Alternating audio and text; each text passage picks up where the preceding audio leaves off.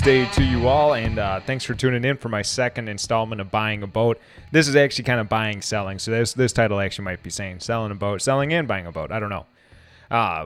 When it comes to either of these things, I've done it. I've done both, and it's not a comfortable thing. And like I said before, a boat is not necessary. It is great for everything that you want to expand yourself into fishing, and you want to do more, like you want to become more of a multi-species guy, whatever it is. It's an extra. So remember that when you're taking all this into consideration. So to dive into selling and buying, the first thing I'm going to say is be fair. You know what you have, you know what you're buying. But let's say you know what you have, you know what you're selling. And when you're probably, this is actually going to lead to my first and second point, but when you're putting a price on a boat and you're bargaining, remember, most of the things you're coming up with are just trying to control the loss that you have into this boat. So you spent X amount of dollars, you'd love to get those dollars back, every last one of them. And then you also invested money into the boat. So you bolted things on that you really don't want to unbolt and keep because you don't really have use for. So you're also trying to recover that money. And pretty much what I'm saying is, at the end of the day, this is a lost cause. When you're investing money into a boat, you can't even call it investing. You're just putting money into a boat. You're not going to get every dollar unless you really did something spectacular where you took something that cost you virtually nothing and built it up into something beautiful. Then yeah, that's an investment. But just buying a regular old boat with a 25 horse and a tiller steer with some carpet, and you're going to be selling. You're going to be losing no matter when you sell this thing. You're going to be losing it, and to the next guy that's buying it, that's true for you too. You're going to buy it from this guy, and you are going to lose on it. I promise you, you are going to lose on it. So when it comes to selling and buying, the next one I want to say is expect a counter offer 15 to 25% less. So let's just use our $10,000 thing we were talking about last week. So you're going to be expecting an offer from $7,500 to $8,500. They're going to come back and they're going to look at it. They're going to kick the tires a little bit, and they're going to be like, take $7,500, and then you're going to say, no, I'll take 9. And then they're going to say, what about 8,500? Yeah, I'll take 8,500. So that's what I mean. You're going to be coming in at 15 to 25% less, typically, if you're looking to dump it. If you don't need to dump this thing, then you have a little more strength you can do. Be like, no, go away. Don't bother me. Quit being, no tire kickers, please.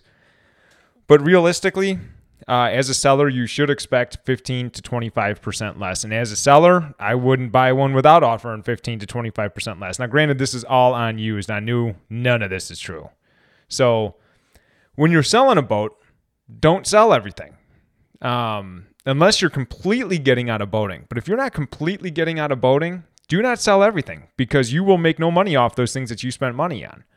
And so what I'm saying that is, like, for instance, everybody has to have a life jacket. Well, it depends what you spend on life jackets, but don't sell your life jackets because you're going to need them for the next one. You're just going to be buying them again. Fire extinguisher. Another thing, you're not going to be, you bought this boat, and so you had to buy these things to put in this boat to be legal. The next guy can buy them to put them in the boat to be legal.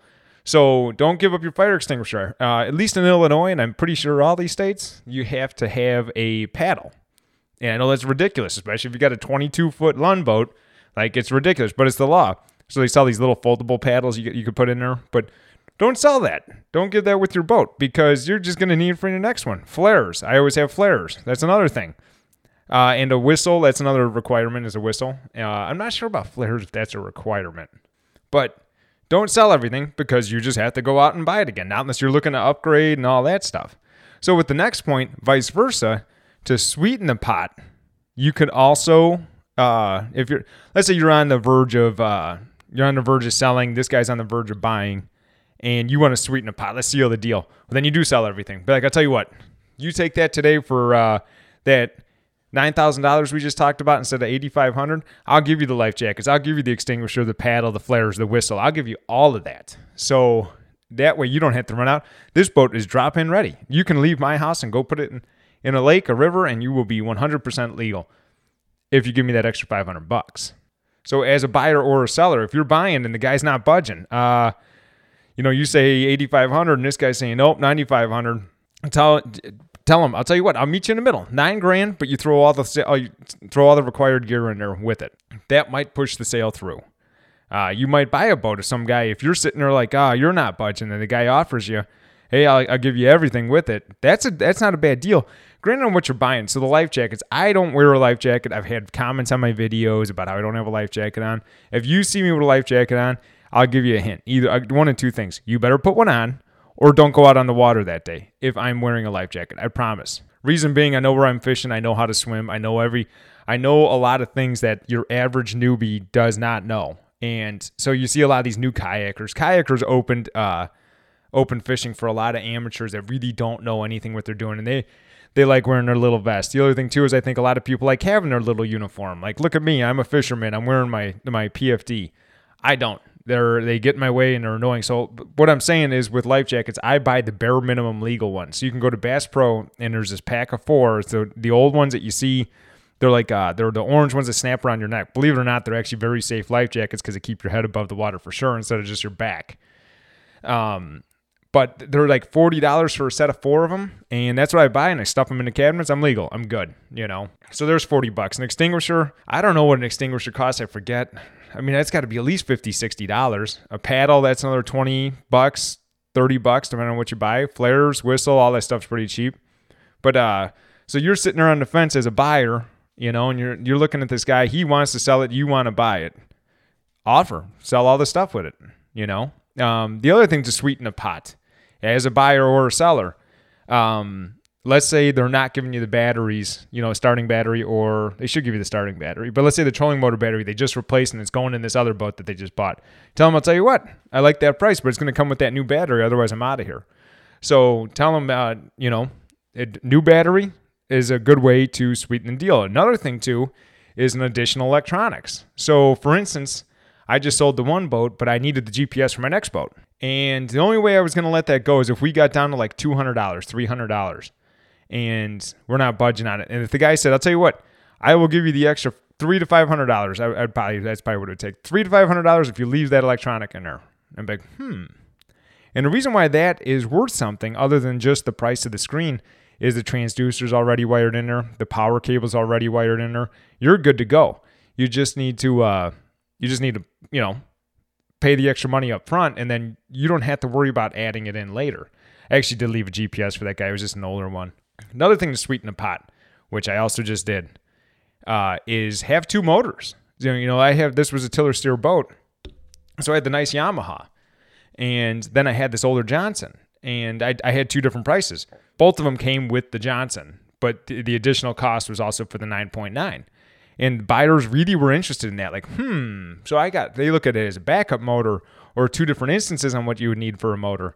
So offering a secondary motor, whether that be a kicker for a big steering wheel boat or just another tiller steer boat, like, hey, you find out that this one doesn't work, and while you're waiting to figure out what you're going to do to repair it, here's another one to throw on there. Might not be worth anything. That Johnson I put on there, I mean, these days prices are ridiculous, but just say a normal world that we used to live in, it was probably worth $200 to $300. But I got an extra $500 out of my boat by giving them this motor that I have no use for after that boat's gone.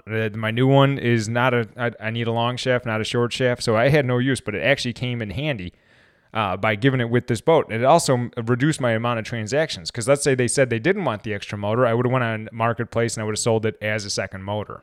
That really sealed the deal when they looked at that. Like, you get the boat and 2 motors, an electronic. Why not? This thing's ready to go. All I need to do is get it in my name, and this thing's ready to go. And I also said to sweeten the pot off for the safety gear. So I'm just going through my notes here. That's when you hear me say something stupid like that, it's because I'm reading my notes. But so to sweeten the pot, offer new batteries, additional electronics, old motor, and your safety gear. That might be enough to push, especially when you're on that hairline. You guys both want to save face. This guy wants to get the most amount of money for his loss. You want to give him the least amount of money for his loss, because his loss will also be your loss because you're buying a boat. I promise you will lose, maybe not horribly. I've never lost horribly on a boat. So yeah, that's all. Just sweeten the pot one way or the other, whether you're the buyer or the seller. I guess the other way, now that I'm thinking about it, sweeten the pot. If the guy is selling his boat, you could tell him, hey, I'll tell you what, you keep the safety gear.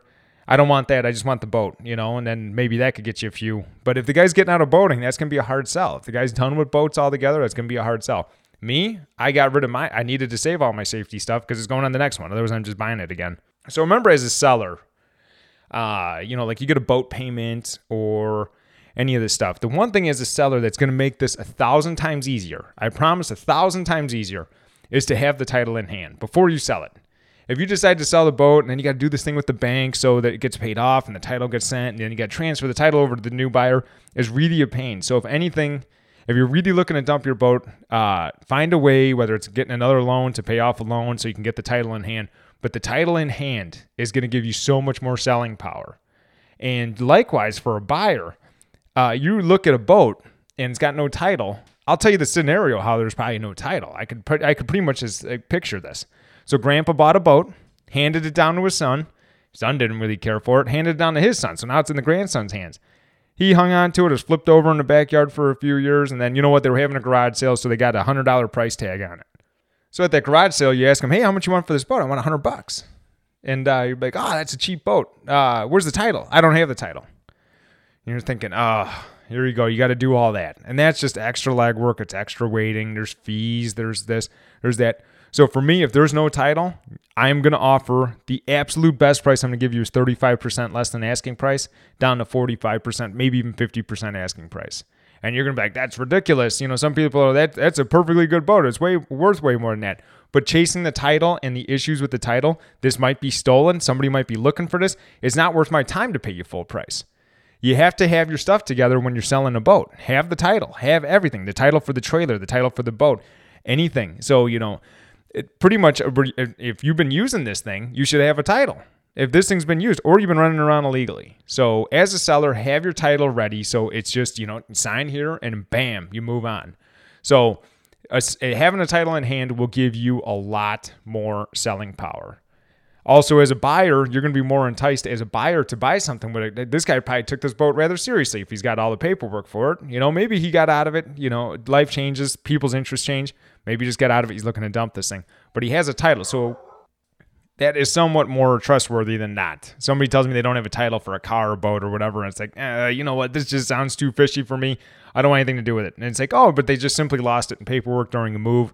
I know, but what if I go to do something and it turns out this boat's stolen? You have my money. The police take my boat now.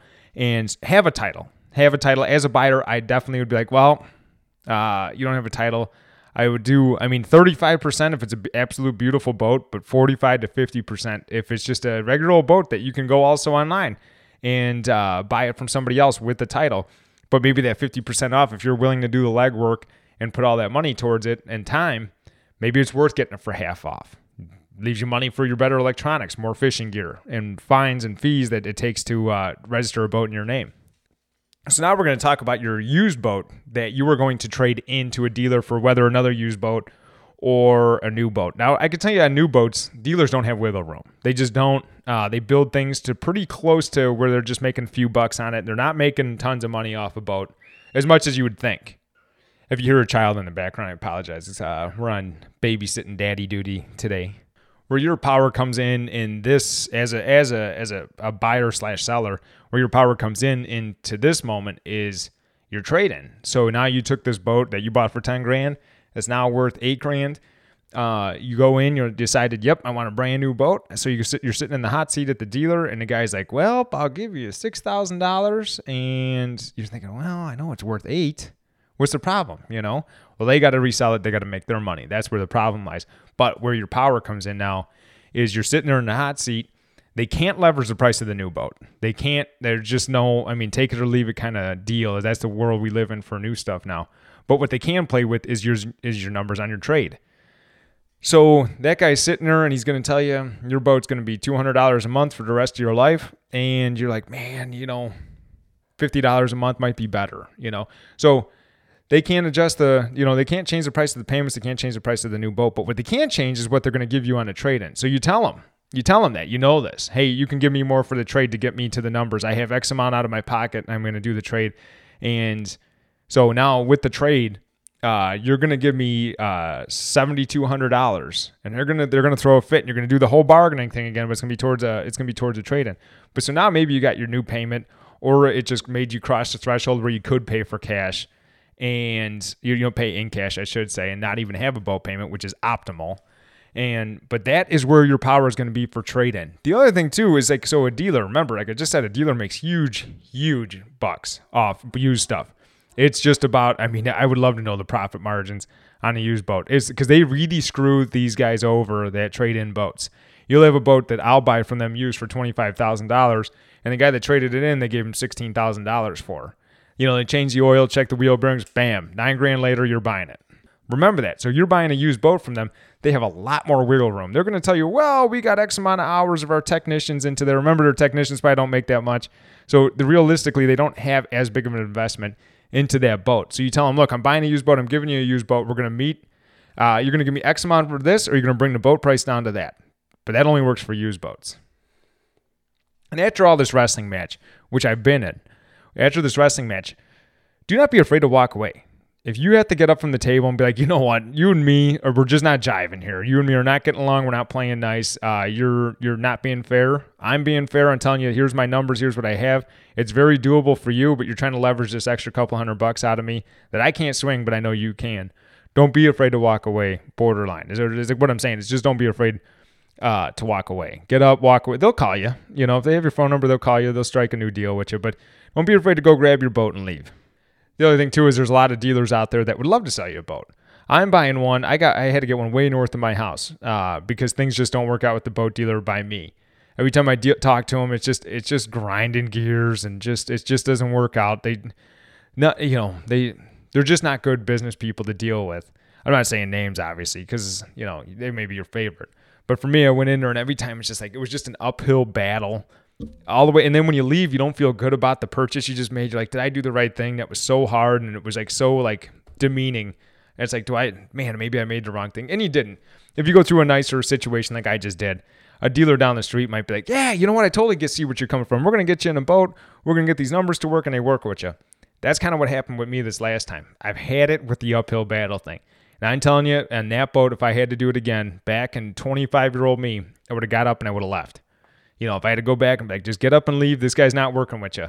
You're not working well together, get up and leave.